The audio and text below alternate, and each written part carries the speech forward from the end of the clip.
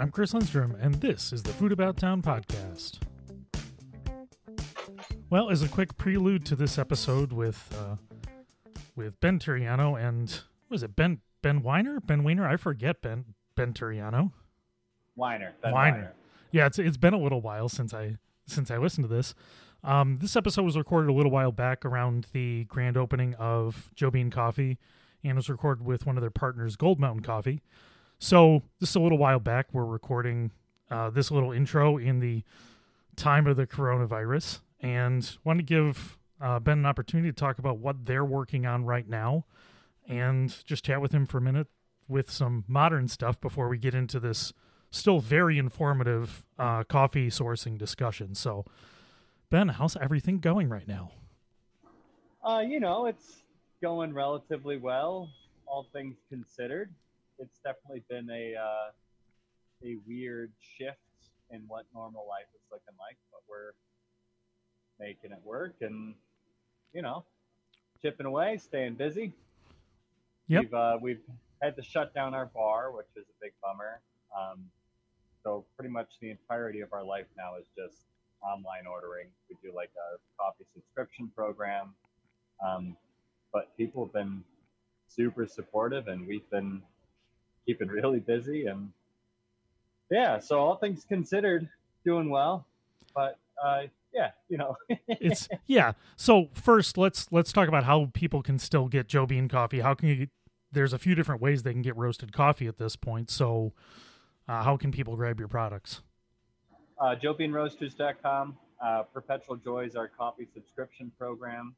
We do either an option to mail it directly to you, or if you live locally, you can select a local pickup option as well.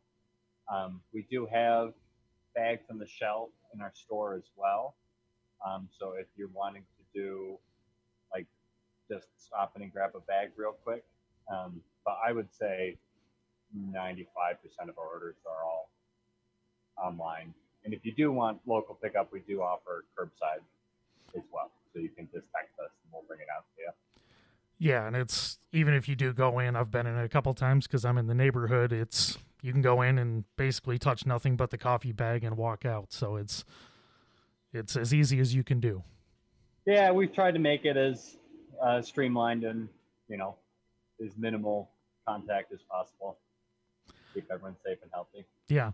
So, well, currently there were some spectacular coffees I've had recently just from this is still great sourcing and some fantastic coffees. The one I'm excited to try is this new one from the Congo that you have out right now. Yeah, you and everyone else, man.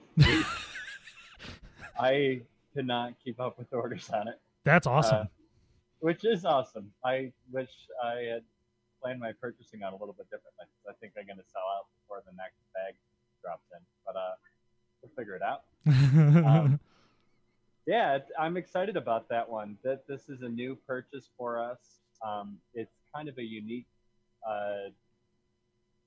offering. It's like a vertically owned coffee farm, and then the way that they set it up is they have Virunga Coffee Company is like the in Congo company that's coordinating everything, but then they own a few different mills throughout the country. So then local farmers around each mill are interfacing and bringing cherry there. The coffee's been fantastic. They are really cool organization, and they're doing a lot to provide access to resources that people might not have. There's a lot of political challenges in that part of the world. And because it's such a unstable environment there, coffee doesn't always even make its way out of the country.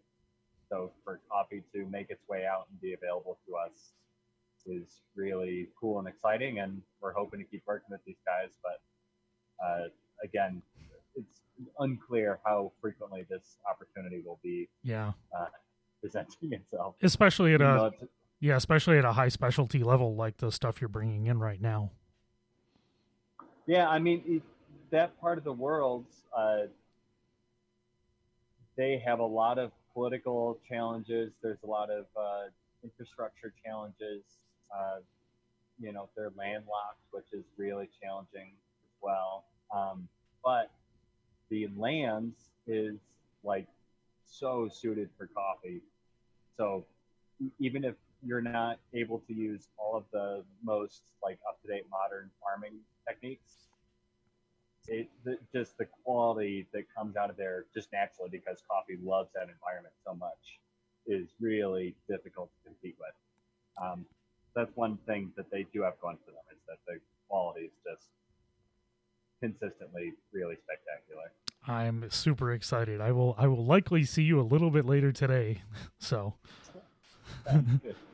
um so just to touch on, I don't want to focus on negatives, but sounds, I saw there was a break-in recently at your place, which is an unfortunate thing to happen, especially in times like this when we're all working around things. But seems like you recovered pretty quickly and got things fixed, but I don't know. Yeah, we're bouncing back. It sucks. Yeah, And uh it kind of gets in your head a little bit, you know.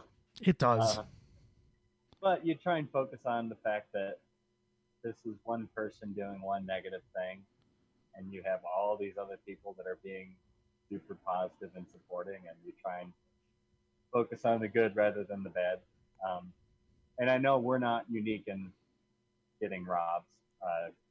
From what I understand, that's a phenomenon that's been happening more frequently during this pandemic, which is, you know, disappointing. But Yeah. And it's, people, unfortunately not surprising, not to get into political things, but when people are desperate, worse things happen. So it's hopefully not happening as much as it can. So yeah, I don't know if it's desperate or just opportunistic. yeah, You hard to know, say. it's not a headspace I live in, so it's Yeah. hard to understand specific motivations. Yeah, agreed.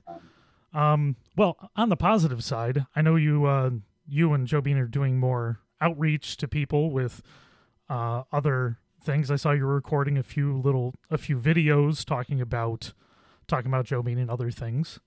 So yeah, we're trying, man. It's weird not like seeing humans. yeah, So right. we're trying to maintain some sort of contact. So yeah, we've been doing videos. A thing that we're trying to make a bigger effort with is doing live streams with a lot of our producing partners. So we just did a live stream with Ben Weiner last Monday. I think we're going to try and do that every Monday. Awesome. Then it looks like we're going to have one with Christian Starry from Truth Trading Company in Guatemala. I think Ricardo and I are going to jump on a call. Ricardo from Capta Vence in Costa Rica. And then I've got a few other reach outs too. So we'll see what pans out. But that's a cool way to like stay connected with people across really long distances. And Yeah.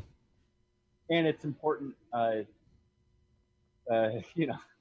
We're not the only ones being affected by this whole pandemic. And I know a really challenging thing for a lot of people on the producing side is that we've been lucky in that our online program has been like blown up. We've been really well supported by people.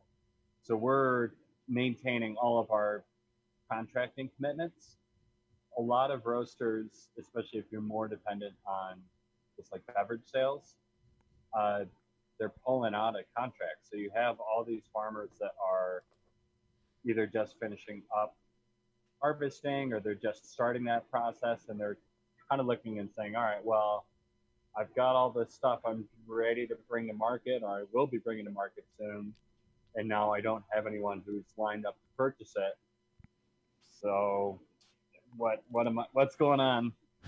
And especially people, if they haven't started picking yet, they want to make that choice like, well, how many pickers do I hire and what percentage of my crop do I dedicate towards high cupping stuff versus maybe I should go the cheaper route and sell more commercial grade coffee and take a hit that way, but at least know that it can move a little bit better. The C is bouncing back up after it's been down for a really long time. As stuff's getting more unstable, a lot of people are looking at commodity as a a safer thing to invest money into. Yeah. So, commercial grade stuff is slightly more valuable than it was, a few months back. So I don't know. It's a weird,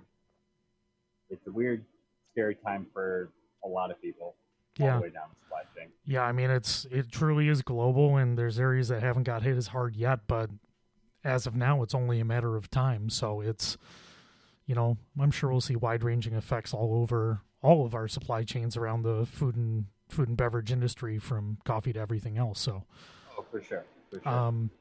Anyways, so I think what I'd want to end on is I'm always really happy to see great products still coming out of Joe Bean. I'm obviously around a lot, but I've been home drinking coffee almost every day, and being able to engage with this on an everyday basis, I am consistently impressed and always happy to try the new things. So for everybody who's out there at home brewing coffee by hand, learning how to do that better, hopefully, and if you want to try out some of the best beans in Rochester and best beans in the country, make sure you swing over to Joe Bean either online or stop over the shop and grab bags. But the subscription method, I think, is something that you're pushing a lot right now. So that's at joebeanroasters.com, right?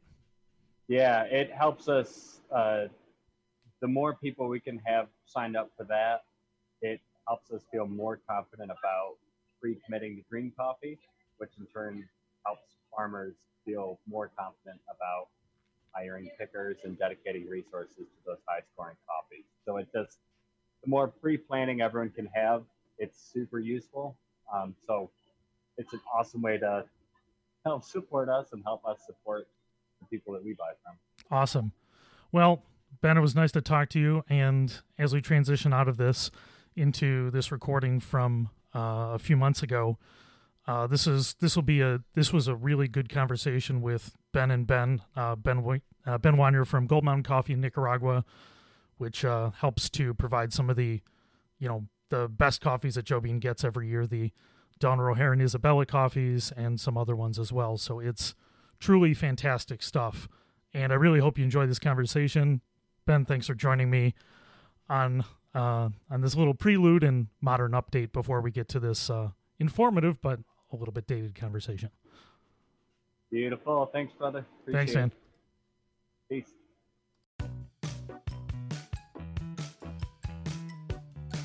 And we're back with another episode of the Food About Town podcast. We're here on a beautiful Sunday morning. I suppose wait a second, it's actually fall, so a beautiful fall Sunday morning. And I'm here with two Bens, which I don't think I've really ever said that I'm here with two Bens, but here we are. And why don't you introduce yourself, gentlemen? Hi, I'm Ben Turiano. I'm one of the owners of Joe Bean Roasters. Hi, Ben. Hi. I've seen you here before. I've been here before. Okay, good. And the other Ben. And I'm Ben Weiner, the founder of Gold Mountain Coffee Growers of Nicaragua. Beautiful. So we're here the day after the Joe Bean. What would you call that? Was that a grand opening? Yeah, we've been working on our new space for almost a year at this point. So figure it's ready to actually be open officially. Yeah. I mean, other than the many times I've been in for coffee on Saturdays. Yeah, those didn't count. No. It was soft opening up until then. Yeah, there is more construction dust around. There's still some construction dust, but less construction dust. So, for the grand opening, Ben from Joe Bean had Ben from Gold Mountain come in to show off some of the new coffees that came in. So we're going to talk all about Gold Mountain coffee growers. I'm going to get the terminology right as we go on. But before we do, let's just say a few words about the new space at Joe Bean Coffee Roasters and talk about where it's located and where you can stop in. Yeah, we're in the North Winton Village area. We're kind of close to where Blossom and Winton intersect by the new Aldi's building in that Blossom Business Center area. It's more of an open concept we're doing, so you can see our green storage, our roasting, all of our packaging. It's all in the same space that you'd come in, get drinks, and kind of interface with us. And we're trying to do more of a show, don't tell kind of philosophy. So hopefully highlighting a lot of the choices we make when we're sourcing coffees, when we're roasting coffees, kind of this whole world that exists behind the scenes that you might not know about otherwise. Yeah, which is pretty exciting stuff. And a lot of what we're going to try and talk about today is the sourcing, really what goes into the coffees that we enjoy at Joe Bean and other quality establishments that source with intent. So, one, I do love the new space at Joe Bean. Obviously, I'm a bit of a sycophant, so you can take everything I say with a bit of a grain of salt, but I've been enjoying the new space, and the new coffees that we were tasting yesterday at the grand opening were pretty fantastic. And these came from farms that you're associated with, right, Ben? Ben Weiner. Yeah, so Gold Mountain Coffee Growers is a group of coffee farmers in Nicaragua. We have our own farm, and we also work with other small farmers. And the social enterprise that I founded, Gold Mountain Coffee Growers, connects all of our farms directly with coffee roasters, including Joe Bean, who we've been working with since right near our founding more than a decade ago. So, yeah, let's take a step back and talk about Gold Mountain. How did it actually start, and what drove you to actually travel halfway across the world to, grow coffee? So I did my thesis research in Nicaragua many years ago in 2002. And a few years after that, bought a coffee farm in Nicaragua. So just out of interest, I'm going to stop. Yeah. So what takes somebody to Nicaragua for a thesis? What school were you going to, and what were you studying? I was studying political science at Washington University in St. Louis. Okay. And I wanted to do some studies somewhere where I thought that the result of my research could have a positive impact. Yeah, it's a little bit harder to have political things make a huge impact. I mean, here in the U.S., things are, I guess, more stable, I suppose, in comparison. Yeah, this particular research wasn't on politics, but rather on public policies, and trying to find out how you could have less poverty and have people increase their income.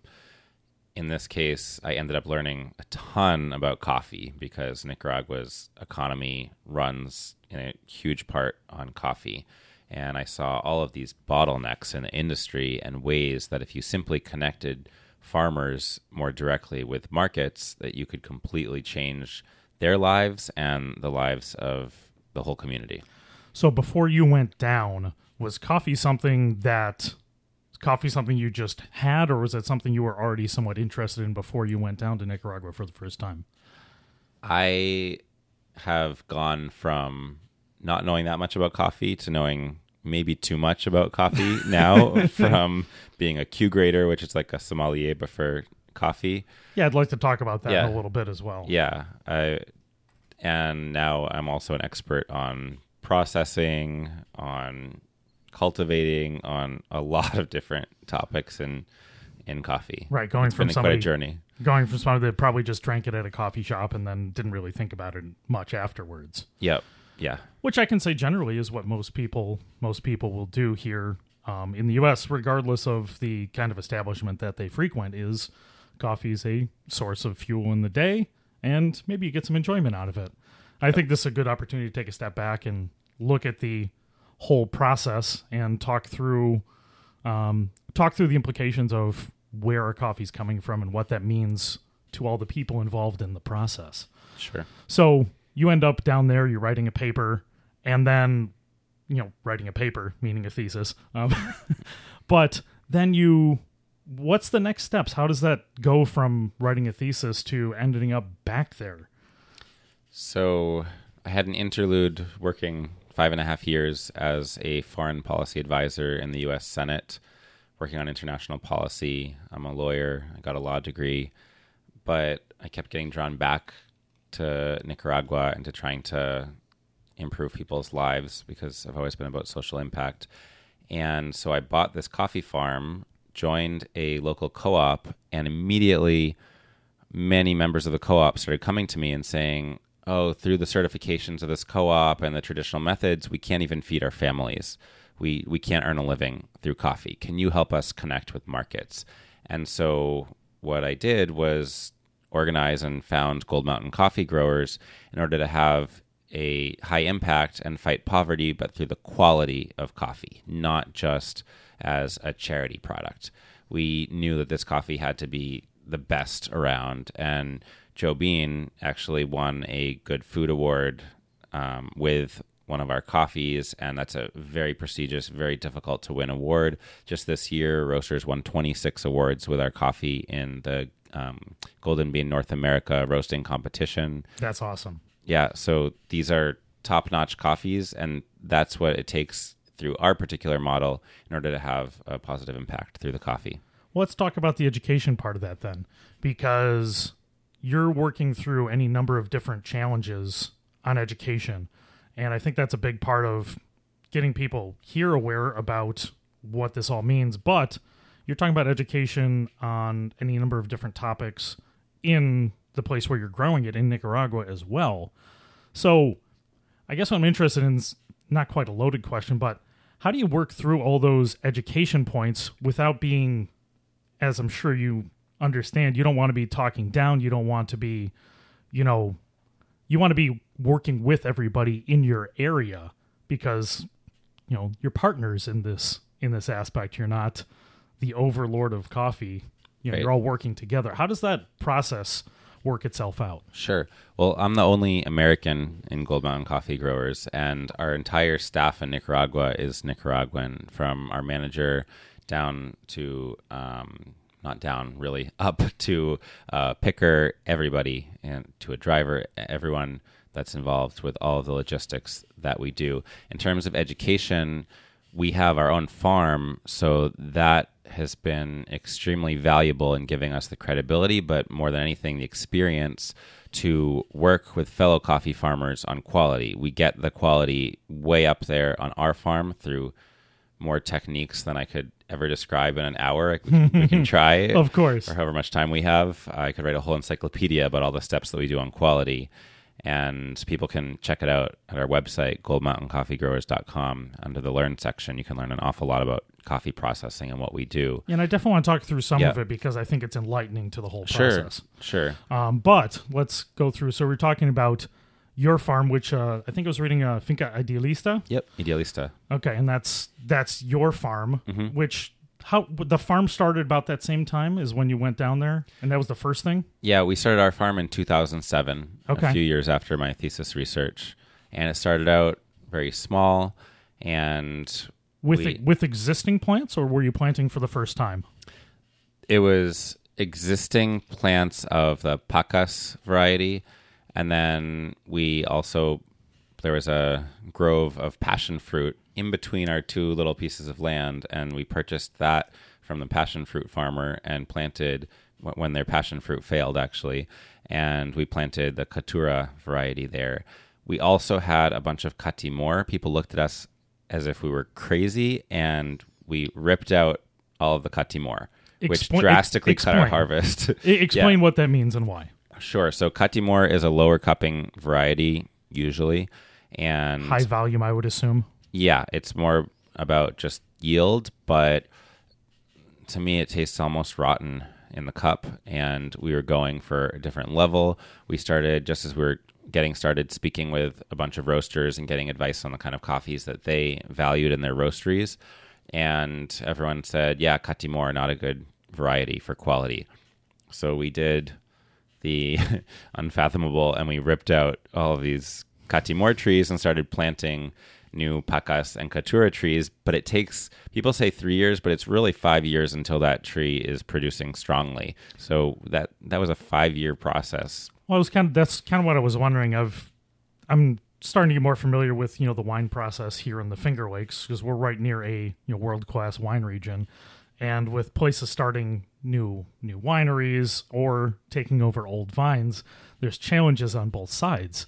And I kind of see those comparisons to that process, because I'm sure new trees don't necessarily grow the same fruit that old trees do.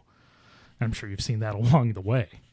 Yeah, and we've also added other varieties over time, and we've increased the size of our farm, buying some adjoining plots where people were growing corn and regular beans, never chopping down any forest. We actually bought a rainforest just to protect it. But any land where we've expanded the farm has always been on land where we're not doing any kind of deforestation. And we've planted varieties from SL28, which is typically grown in Kenya, to yellow Bourbon, Pacamara, yellow and red Pacamara, Geisha, Catuai, Maragogipe. Just to see how it all sticks. Yeah, and well, it's been very deliberate. So we have a coffee seed bank where we grow rows of many different varieties, and any roasters who come visit us can see them and taste them. And so we've done experiments with what each variety tastes like, how it grows, its yield, to balance yield with taste. And we actually side on the side of taste usually on our farm, and we try to create micro lots and even nano lots, but then also some larger volume lots. They're going to have the highest quality taste possible. Let's talk about quantity. Mm-hmm. So I'm going to ask about like the quantities that are coming off of your farm and the partner farms, and then what a general farm in the region would be. So let's say on your farm, what's the kind of lot size? Not the nano lots, because that could be obviously very small.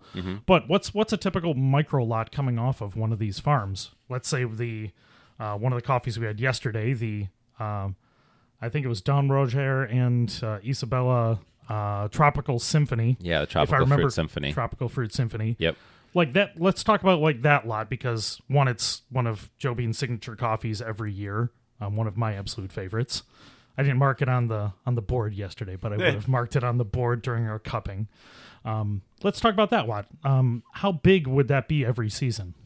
That lot varies depending on the weather a bit, because Don Roger and his wife Isabel take that coffee from their Caturra, their Bourbon, their Javanica, and Pachi varieties, and so you get a very complex cup just because of the coffee varieties themselves.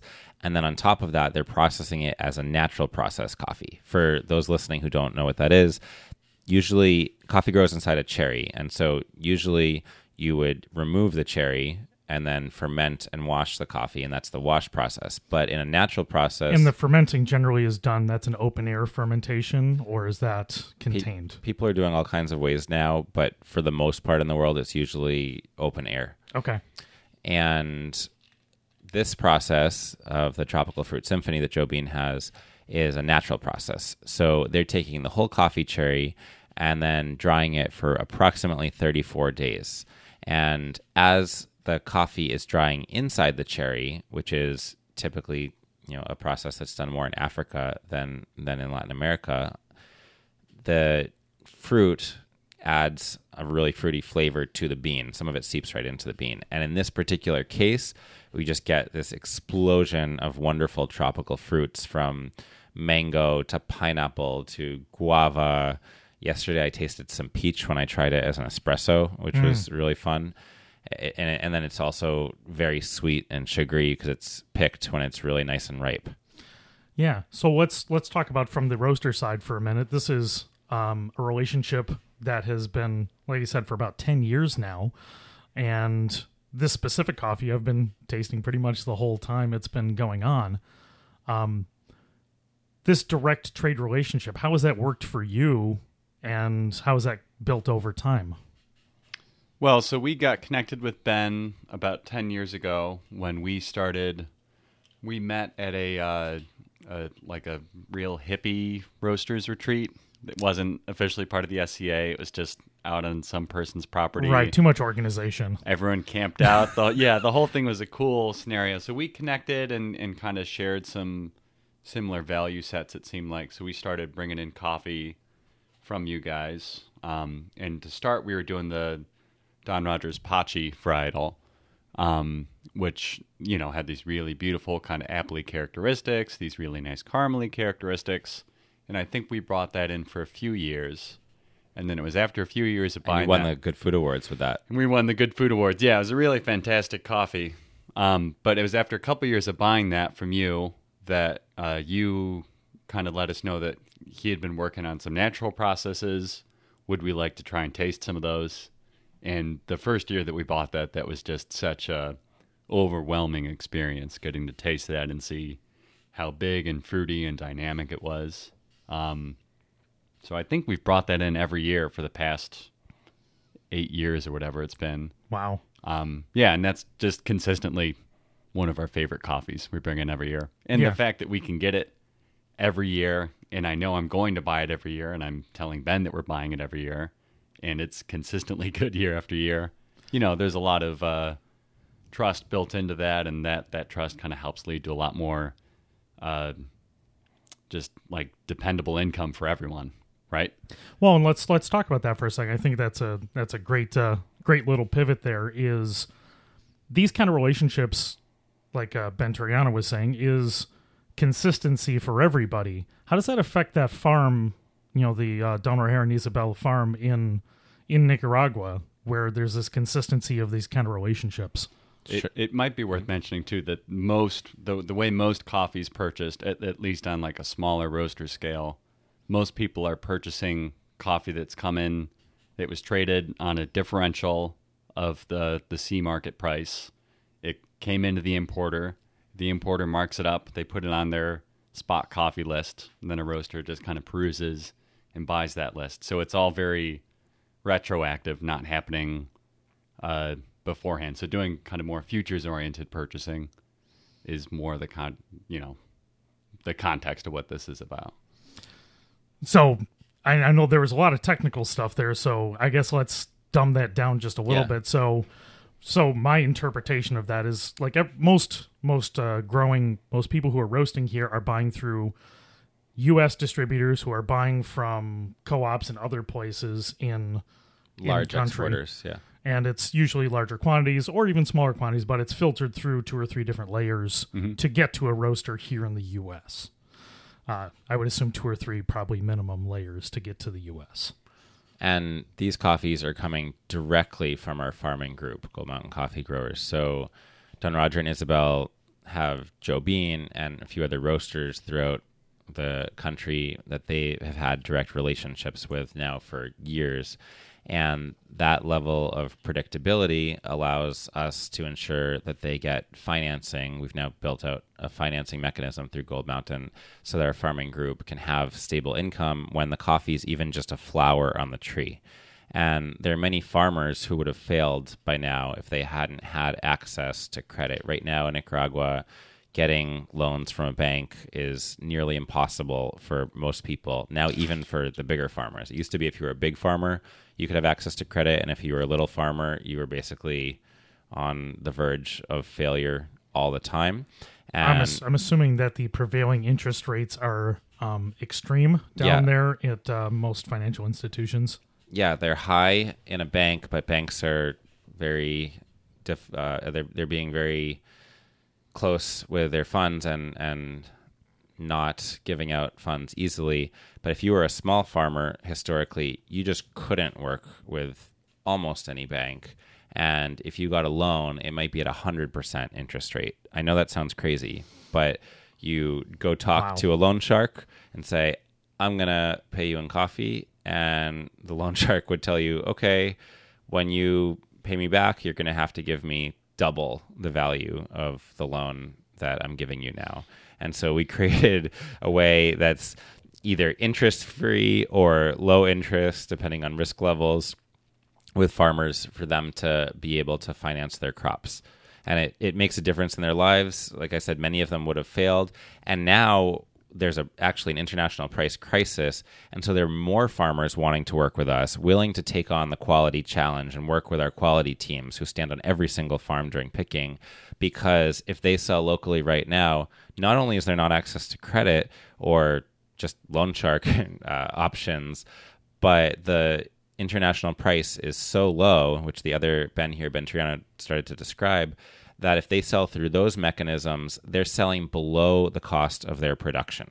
Oh. So growing their coffee costs them more than the price at which they can sell their coffee through traditional channels. So we're trying to step in an even bigger way. And this year we've brought in more coffee direct from farmers to be able to connect more of the coffee to roasters and have fewer farms fail in a very challenging environment. We're doing that all through quality, But for it to work, roasters like Joe Bean, who are appreciating quality, and other roasters throughout the country and world, because we can ship anywhere, need to appreciate the quality levels that are really award-winning quality levels that we're achieving as a farming group. Yeah, so I mean, it's success through intention and trying to, you're elevating coffee in a lot of ways, but it's like we were talking about. This is that education portion that, the farmers are now coming to you after seeing some success from other farmers, and now pushing this out to other people to see, hey, this whole process is important because of the people involved. And I just want to go back real quick to volume-wise before I forget, Sure. because I'll forget to go back to it. So when we're talking about volume for these kind of coffees, what are we talking about right. quantity-wise?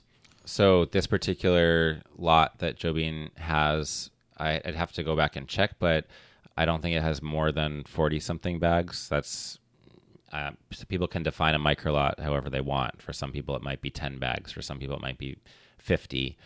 I'd put it around 40-something, and we might still call it a micro lot. And then a nano lot, we might call anywhere from less than a bag to up to 4 bag Bags maximum. being 50 pounds? 152-pound bags. 150, okay. Yep. Which 152 pounds might sound like a lot of coffee, but some roasters' batch sizes are 10, 20, 30 pounds. So just a few roasts, and they've roasted through that bag. Gotcha. So, yeah, let's talk for a second about people, because that's a big aspect of what you're doing and how these kind of direct relationships can benefit the whole process. But the process is people. Coffee is a labor-intensive process. And as we were talking about before, we're very disconnected from our agricultural processes here in general. And this kind of transparency and sourcing is fascinating to me, but also indicative of the problems that the whole process has. So let's talk about what it takes people-wise to grow coffee and bring it here to the U.S. I'll try to in an expedited fashion. Yeah, of course. as much as possible, because we could write more than an encyclopedia on this topic, and Yeah. we could create a whole podcast just on this topic. Oh, absolutely. But basically, here goes. I'll try to be quick. You grow the coffee for 5 years. You harvest the coffee in a significant way, in this case, with extreme attention to detail. So I'm going to stop for a second. Sure. 5 years. Yeah. Is that how long it takes a coffee cherry to start and finish? After 3 years, the coffee is now plant that starts out as just a seed is now a tree and starts to produce, but a very small harvest. Okay. 4 years, somewhat significant. 5 years is a significant harvest. Okay. So we might actually get a micro lot after 5 years and not just a nano lot. So you plant the coffee. 5 years, now you're producing. During that whole cultivating time, we, in our case, use machetes instead of herbicides to control weeds. We're fertilizing, we're trimming the coffee, we're regulating shade, using shade. Then we harvest. We have our own ripeness teams stand there during picking to make sure that the coffee is perfectly ripe. And coffee is hand-picked in this case. In this case, yeah. In some places in the world, it's not hand-picked. Nicaragua is just about all hand-picked. Is that geography-wise because it really doesn't facilitate it, or just because there's no infrastructure for it? Yeah, some of these slopes are quite steep, and also the level of development in Nicaragua has a far way to go to be more developed. So we're not advanced like Brazil, and we don't have flat land where we grow coffee where you could have tractors pick. It's also worth noting that coffee's not ripening uniformly. So you have cherries that are underripe, ripe, or potentially overripe all simultaneously. On the same plant. Right. So having pickers go through is how you select what's correct and what's not correct. So it's not like a harvest weekend. It's a harvest. It's a continual harvest through a time period. It's a process. It takes months. Wow. So then we've picked the cherries. In our case, this is not most places and most entities. We put the coffee either on a raised bed or a tarp, and we sort through the cherries to make sure that they're all... This is another second check to make sure that they're perfectly ripe. We take out any that aren't perfectly ripe. Then we depulp the coffee. What that means is, so coffee grows on a tree inside a cherry. We remove the cherry, by putting it through a depulper. It's just a machine, and the coffee goes through a narrow passage that squeezes off the cherry. Then the coffee now looks closer to what we're all used to seeing as a coffee bean, but it's not yet roasted. And it has this sticky stuff on it, which is the meat inside the fruit, called mucilage. For that to come off, it needs to ferment. So we ferment it anywhere between 18 and 48 hours, depending on the farm, the sugar levels, the weather. After that, we get the mucilage off by putting it in a washing channel. And we wash the coffee in water, and also some defects float to the top. Those are called floaters. Then in our case, again, this is not what most places do, we put it all on raised beds. We've built over 1,000 raised beds to be drying coffee effectively. Those allow air to circulate underneath because the coffee is drying on a screen, and the sun to hit it from above, and we rotate it constantly, just about every hour. After at least 14 days in the case of washed coffee, and then for some other processes, it might take more like 18 or even 34 days in the case of a natural process. The coffee is dry, and we have to store it for 2 months in a bag so that if one bean has a little bit higher moisture content and one bean has a lower moisture content, they equalize. And that's called reposo, or rest. And that's after that whole, the initial process that if anybody ever talks about process, that's where they'll think it stops. Mm-hmm. Now there's an additional period before you can actually sell it. Oh yeah, and we're very serious about quality. So many places would just get their coffee to market instead of waiting those 2 months. But we know that the coffee is going to roast better in the machines of roasters if it has equal moisture distribution. Because imagine that you are cooking whatever it might be, and it's at a different that your product that you're cooking has different moisture contents. Well, one of them is going to cook quicker and one less quick. And so we want roasters to have a nice even roasting experience so that none of the coffee is going to burn or be under roasted. Water has a big effect on the rate of sugar browning.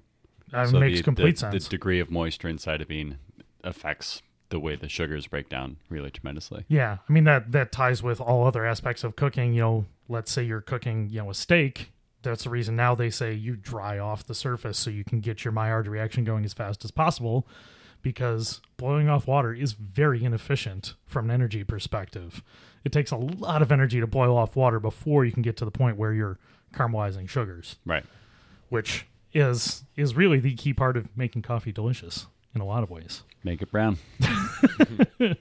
So there's more. Of course. Then we hull the coffee. So it depends on the process, just how much of the fruit is on the bean at this point. But regardless, we put, whether it be a wash process, honey process, or natural process, or some other process, we put it all through a hulling machine. And this takes the parchment, which is nature's natural packaging. It's a paper-like layer around the bean, off. It removes it. After it goes through the huller, it goes through a screen size sorter. So if we wanted to remove really big or really small beans, or separate out certain sizes, we could do that with the screen size sorter. And then it goes through something called a density sorter, which removes beans that aren't dense. It's a giant table that vibrates and pushes the coffee in one direction, and then air pushes the coffee in the other direction. If you look on our website in the Learn section, you can see pictures of this, goldmountaincoffeegrowers.com. But that's not enough. We don't stop. Of course not. We then, if we want, can put the coffee through an optical light sorter, which would remove certain defects. But, and that's what most places do, or they either do nothing or do that. But in our case, we found that that's not enough to make the coffee as incredibly clean as we want. So we then put the coffee on conveyor belts, and about 80 people sift through the coffee. I wouldn't even call it sifting, because we put it on the conveyor belt so thin in our case. And again, that's atypical of standard practices if someone were even to still be using conveyor belts nowadays, which very few people are. And we remove any defects that we can see. Then we even have UV lights behind a curtain at the end of the conveyor belt to remove any beans that shine, because they maybe have some mucilage left. For those who are just tuning in, mucilage is the meat that is of the fruit that coffee grows in. and that should be off of it at this point. If it's still glowing behind the curtain and it's a wash process, then that would be a bad thing, and we would remove it. So every single one of those steps you talked about, And those are just some. That was the short version. but every single one of those steps and more have people involved. These aren't Yes. pure machine processes. There's always people involved. Yep. And all these people need to get paid Yes. along the way. Yes, this is an expensive process, and we found ways to be more efficient with the larger lots so that we can have volume options that aren't too expensive for roasters, but this isn't free. And the more that the public and roasters, coffee shops, everyone out there who enjoys coffee can understand the amount of people and processes that are behind their cup of coffee, the better the coffee industry can be to appreciate more what's going on at origin and placing a value on that. Right. And I think one of the reasons I've kind of latched onto coffee as a great topic to talk about sourcing is because we can take a direct path in the case of Gold Mountain Coffee. We can look at it and say, hey, this is a drive from quality to benefiting people's lives through quality, which, I mean, as a nerd, I love that, because that focus can turn into benefits to us because we get to enjoy an amazing cup of coffee, roasted from, Joe Bean or somebody like that. But we can also make an impact through doing that and supporting places that are making people's lives better. Yeah, through people's purchasing decisions, not just roasters, but the whole public out there in Rochester, New York, or beyond who might be listening.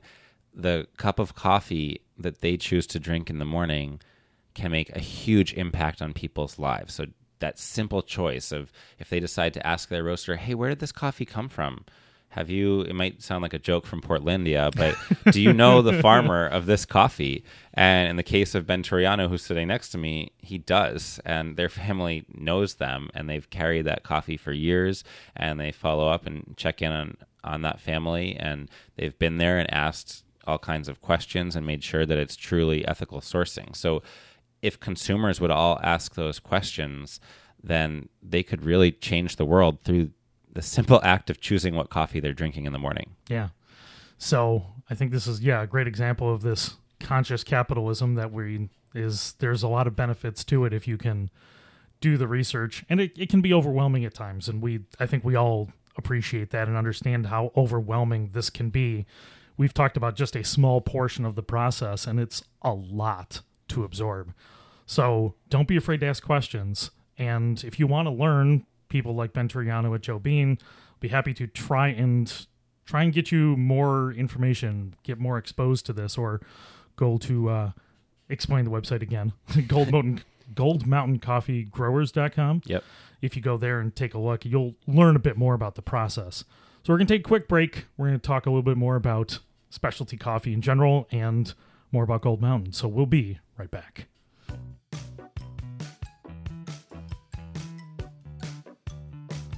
And we're back with Ben Toriano from Joe Bean Coffee Roasters and Ben Weiner from Gold Mountain Coffee Growers in Nicaragua.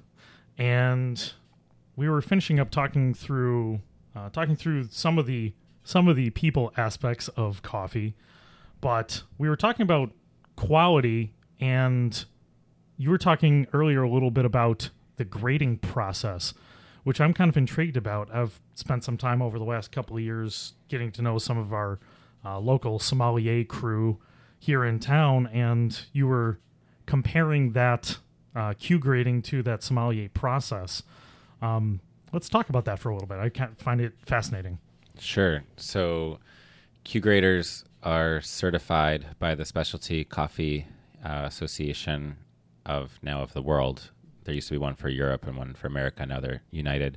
And through the Coffee Quality Institute, which is a branch of the Specialty Coffee Association, to certify the quality of green coffee before it's roasted, and then what's actually in the cup, the taste, are there defects, to give it a score in terms of different aspects of the cup, from fragrance and aroma to body, acidity, which isn't necessarily a negative thing, taste, aftertaste, all kinds of different ways of analyzing the coffee cup. Okay.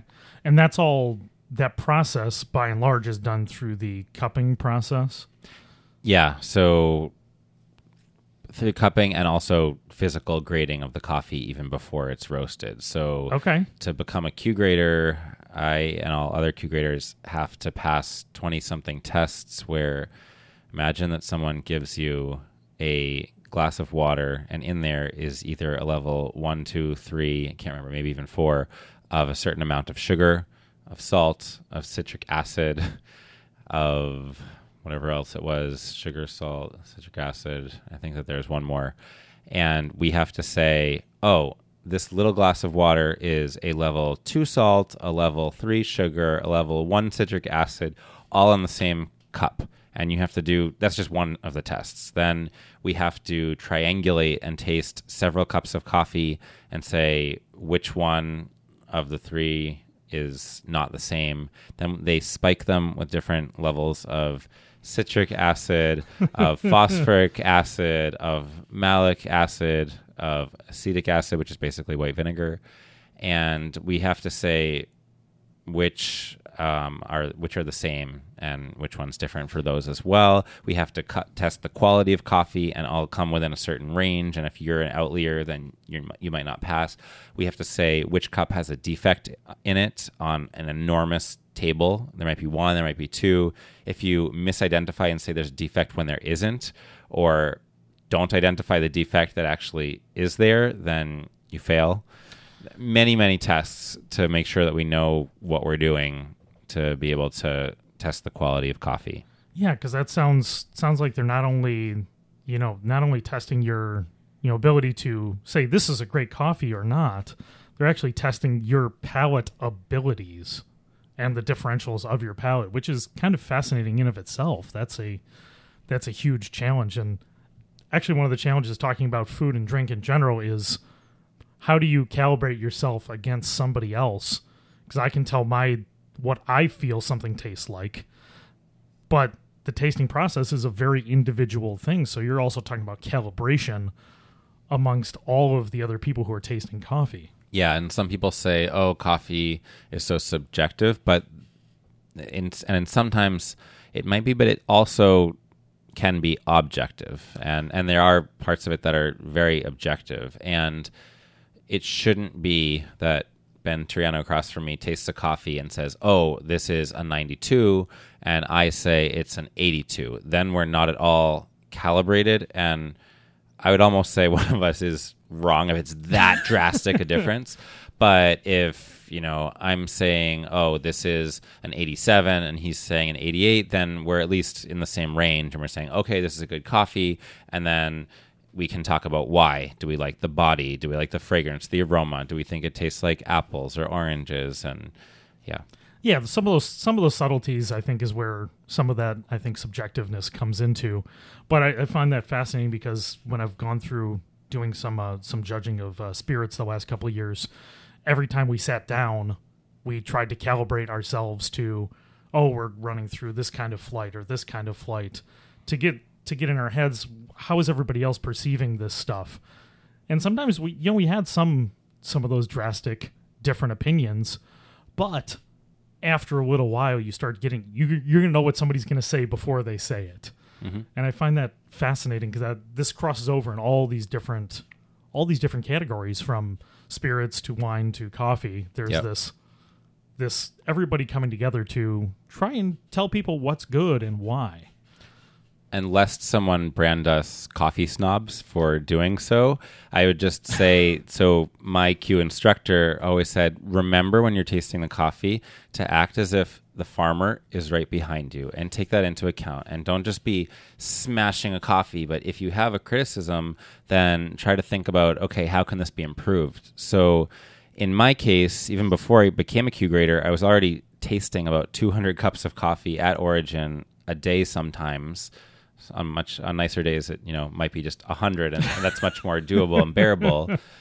But the point has always been, okay, I'm tasting this, and I'm tasting a certain level of ferment. Maybe we need to go back to that farm and work hand in hand with that farmer and not just berate them and say, oh, we can't work with you anymore, but rather work hand in hand and say, okay, is there something in the fermenting process that we can change to improve the quality of your coffee?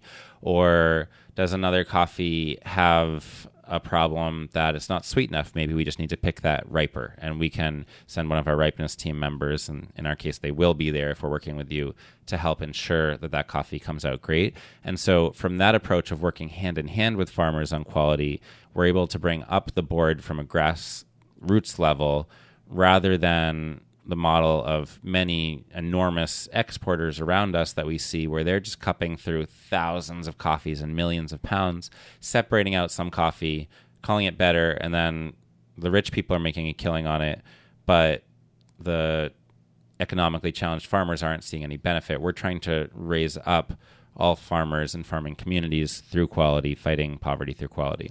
Yeah. Well, I think that's when you're talking about that coordinated effort to be critical, but critical with, constructive criticism is beneficial to lots of different either businesses or obviously communities in the case of people you're working with.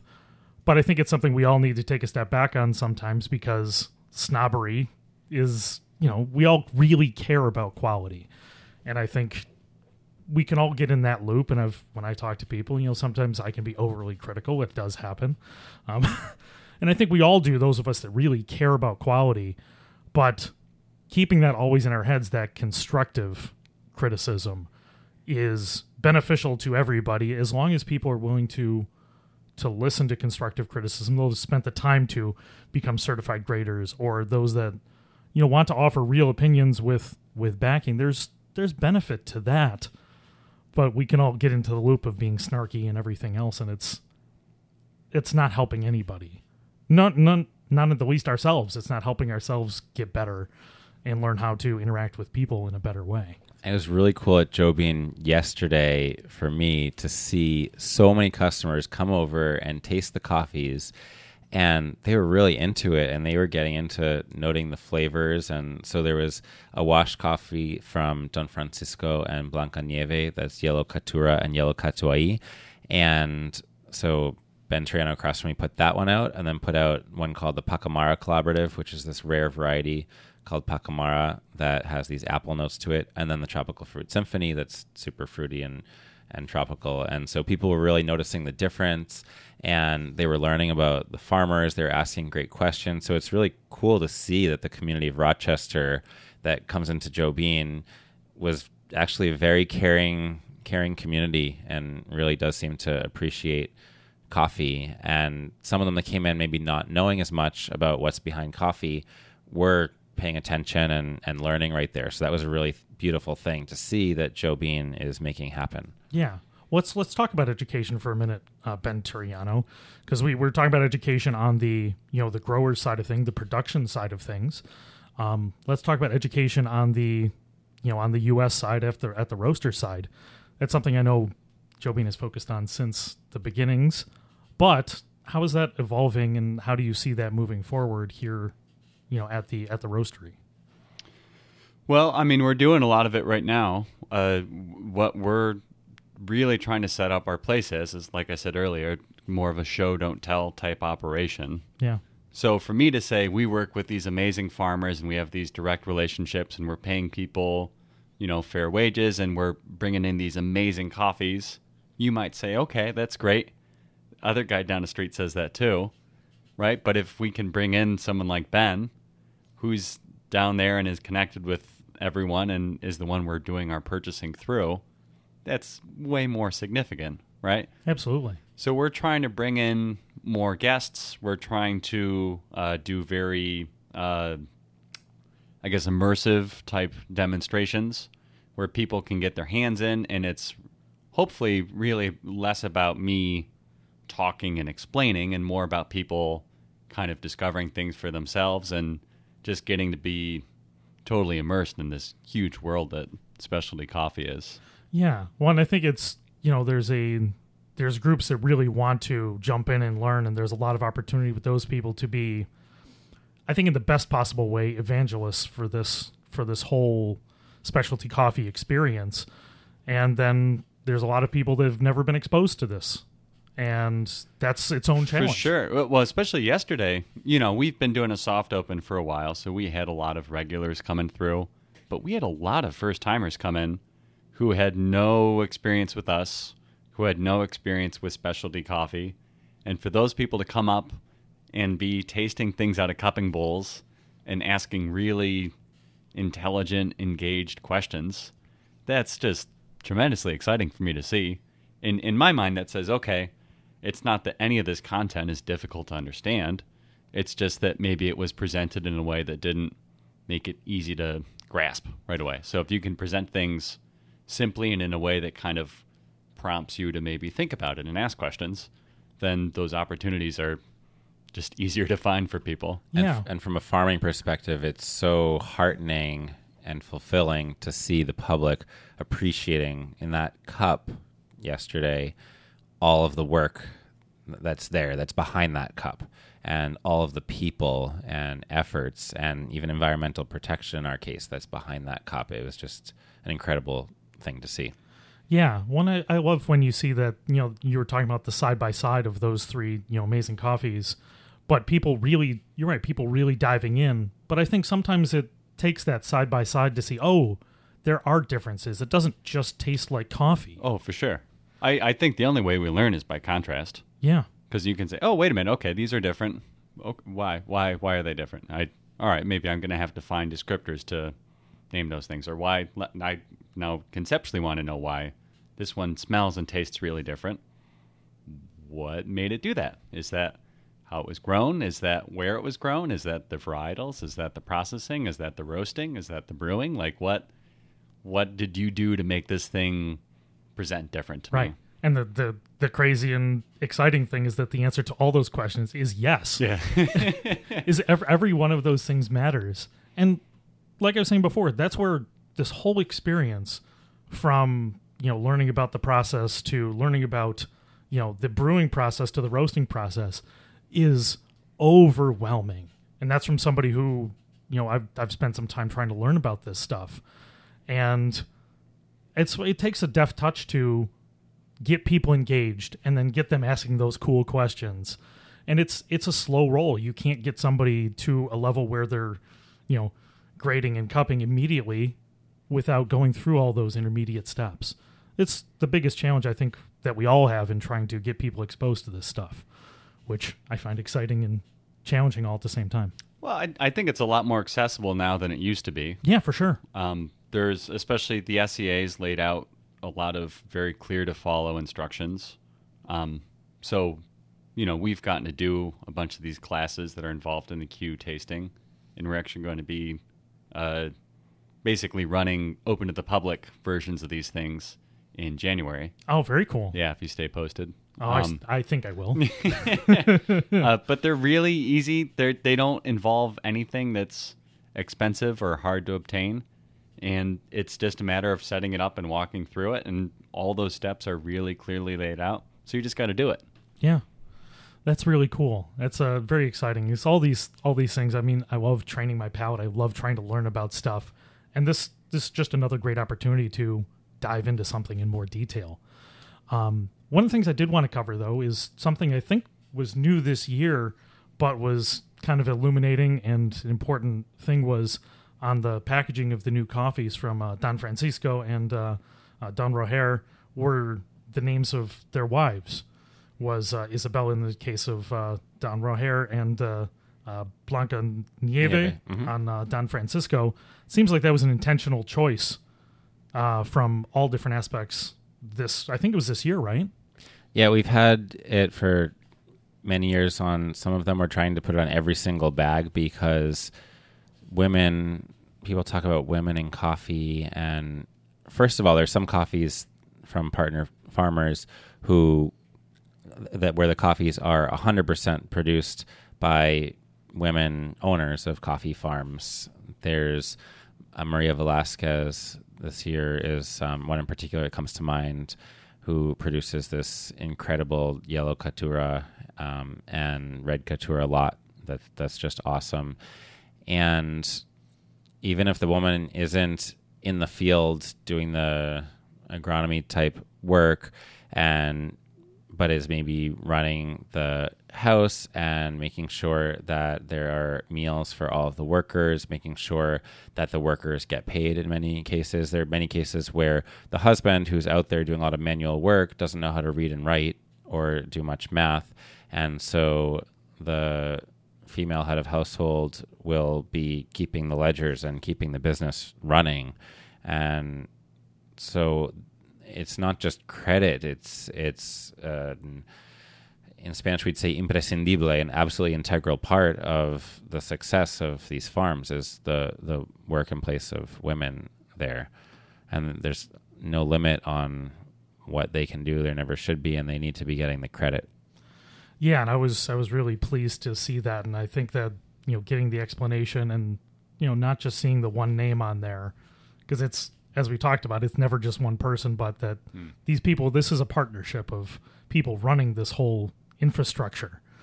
I think is really encouraging to see that on the bags. And also, Gold Mountain Coffee Growers has computing classes for women. We first put out a call for the kids of coffee farmers to be able to come to our free computing classes. And unfortunately, there's a very strong machista culture in Nicaragua, and parents only sent their boys. We didn't have one female student show up for these classes. Well, that's kind of depressing. It was, not the way that it should be. And so we changed the way that we run the classes, and now it's 100% female classes. And by doing that, we are empowering women to be able to get farther ahead in society. We're trying to change that machista culture and give women more opportunities. We take the female students to a local university. They're usually younger than university age. And so we take them to university and have the head of the university speak to them about all the different options so they can know how it works if they want to go and study and go further. And so we try to also, in our hiring, empower women by giving preference. When we're hiring, we have female managers and supervisors in Nicaragua. We're not just paying lip service to it, we're actually doing it.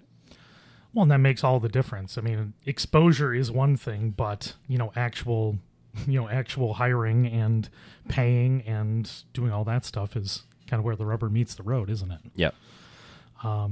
So I just wanted to highlight that. I found it enlightening to see it, and it brings up a lot of good conversations about these things that we all need to focus on. But one of the things I wanted to ask was regarding your farm specifically. We've talked a lot about the partners, but Finca Idealista, your farm, what's the thing right now that you're doing on your farm? What's the biggest change, or what's the thing you're most excited about that you're working on your farm specifically? We're growing a lot of really cool varieties. So what gets me most excited about Finca Idealista is that we bought a rainforest just to protect it. We're not deforesting any place. We have volcanic filters that clean water after it's used to wash coffee so that we're not polluting the environment as a result of growing coffee. We have a chicken house that the chickens go in at night that's above our compost area to have their droppings infuse nitrogen into our coffee pulp compost area, and then we use that as natural fertilizer. We're using machetes instead of herbicides, so we're trying to be environmentally friendly, do as much biodynamic farming as possible. And then on top of all of that, we're planting these incredibly high cupping, awesome tasting varieties from Geisha, which is kind of a classic high cupping coffee, but it's very hard to grow, to Yellow Pacamara that's going to have its first harvest in 2020. So that's really exciting. I was going to say, how are those going right now? I mean, there's got to be challenges in doing that. They're a process, and so for the ones that we planted more recently, for example, the SL28, we can't have you guys taste that for at least another 3 years. There'll be a small harvest of it. But the Yellow Pacamara is starting to come online this year. This will be about the third year, I want to say, for that one. So it's going to have its first somewhat significant harvest. I'd call it a nano lot. Maybe we'll get just a few bags. And then the Yellow Bourbon should be starting for the first time. Last year, we had a roaster from South Africa come and taste the Yellow Bourbon blind. He didn't know what it was. It was just on a table as a number because we do our cuppings blind to test the quality. We both cupped it in the 90s, and he didn't even know what it was. And he said, I want that. I'll take all of what it is. I don't care about the price. And I looked it up what the number was and had to say to him, oh, sorry, you just drank the entire harvest. but come back next year and it'll be online. And so that's starting to come into, that'll be harvesting this year. Some red Pacamara is in the future. And then we've always had our Pacas, which is this really great variety that has these mandarin orange sweet notes to it, and our Caturra, which has some similarly sweetly citric notes to it. So I mean, you're doing these small lots, and you're doing some larger lots, I assume, on your farm as well. Yeah, our farm produces, I want to say, a little bit of more than a half container of coffee. A container is 280 bags. Okay. Each bag is 152 pounds, so you can do the math. Maybe it's more than 20,000 pounds. And that might sound like a lot, but that's actually small. In order to have scale, some farms need multiple containers of 42,500 or so pounds per container. And so we're actually on the smaller side of Nicaragua. But it's really, like I said, it's really challenging to be a coffee farmer. The giant plantation next to us failed, and they're not going to have any harvest this year. They're not even going to pick or have workers picking. And at the height of their production, they probably have more than 1,000 pickers, and all those people are now out of work. So we're trying to stay sustainable economically through quality, fighting poverty through quality. And we've had a steady, flow of the same pickers coming back year after year to our farm, and they have work and they earn double picking on our farm.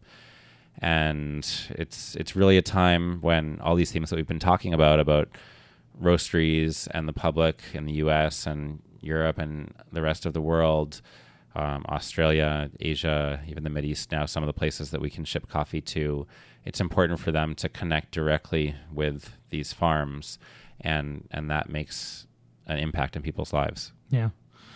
Well, I think let's close it out there. I think it's a great way of wrapping this up. There's so much more to come. There's so many more opportunities when you talk about other, farms that are potentially closing down, but these kind of steps can maybe help people stay in business. And it all depends on people appreciating where that cup that they're drinking from in the morning comes from. Yeah.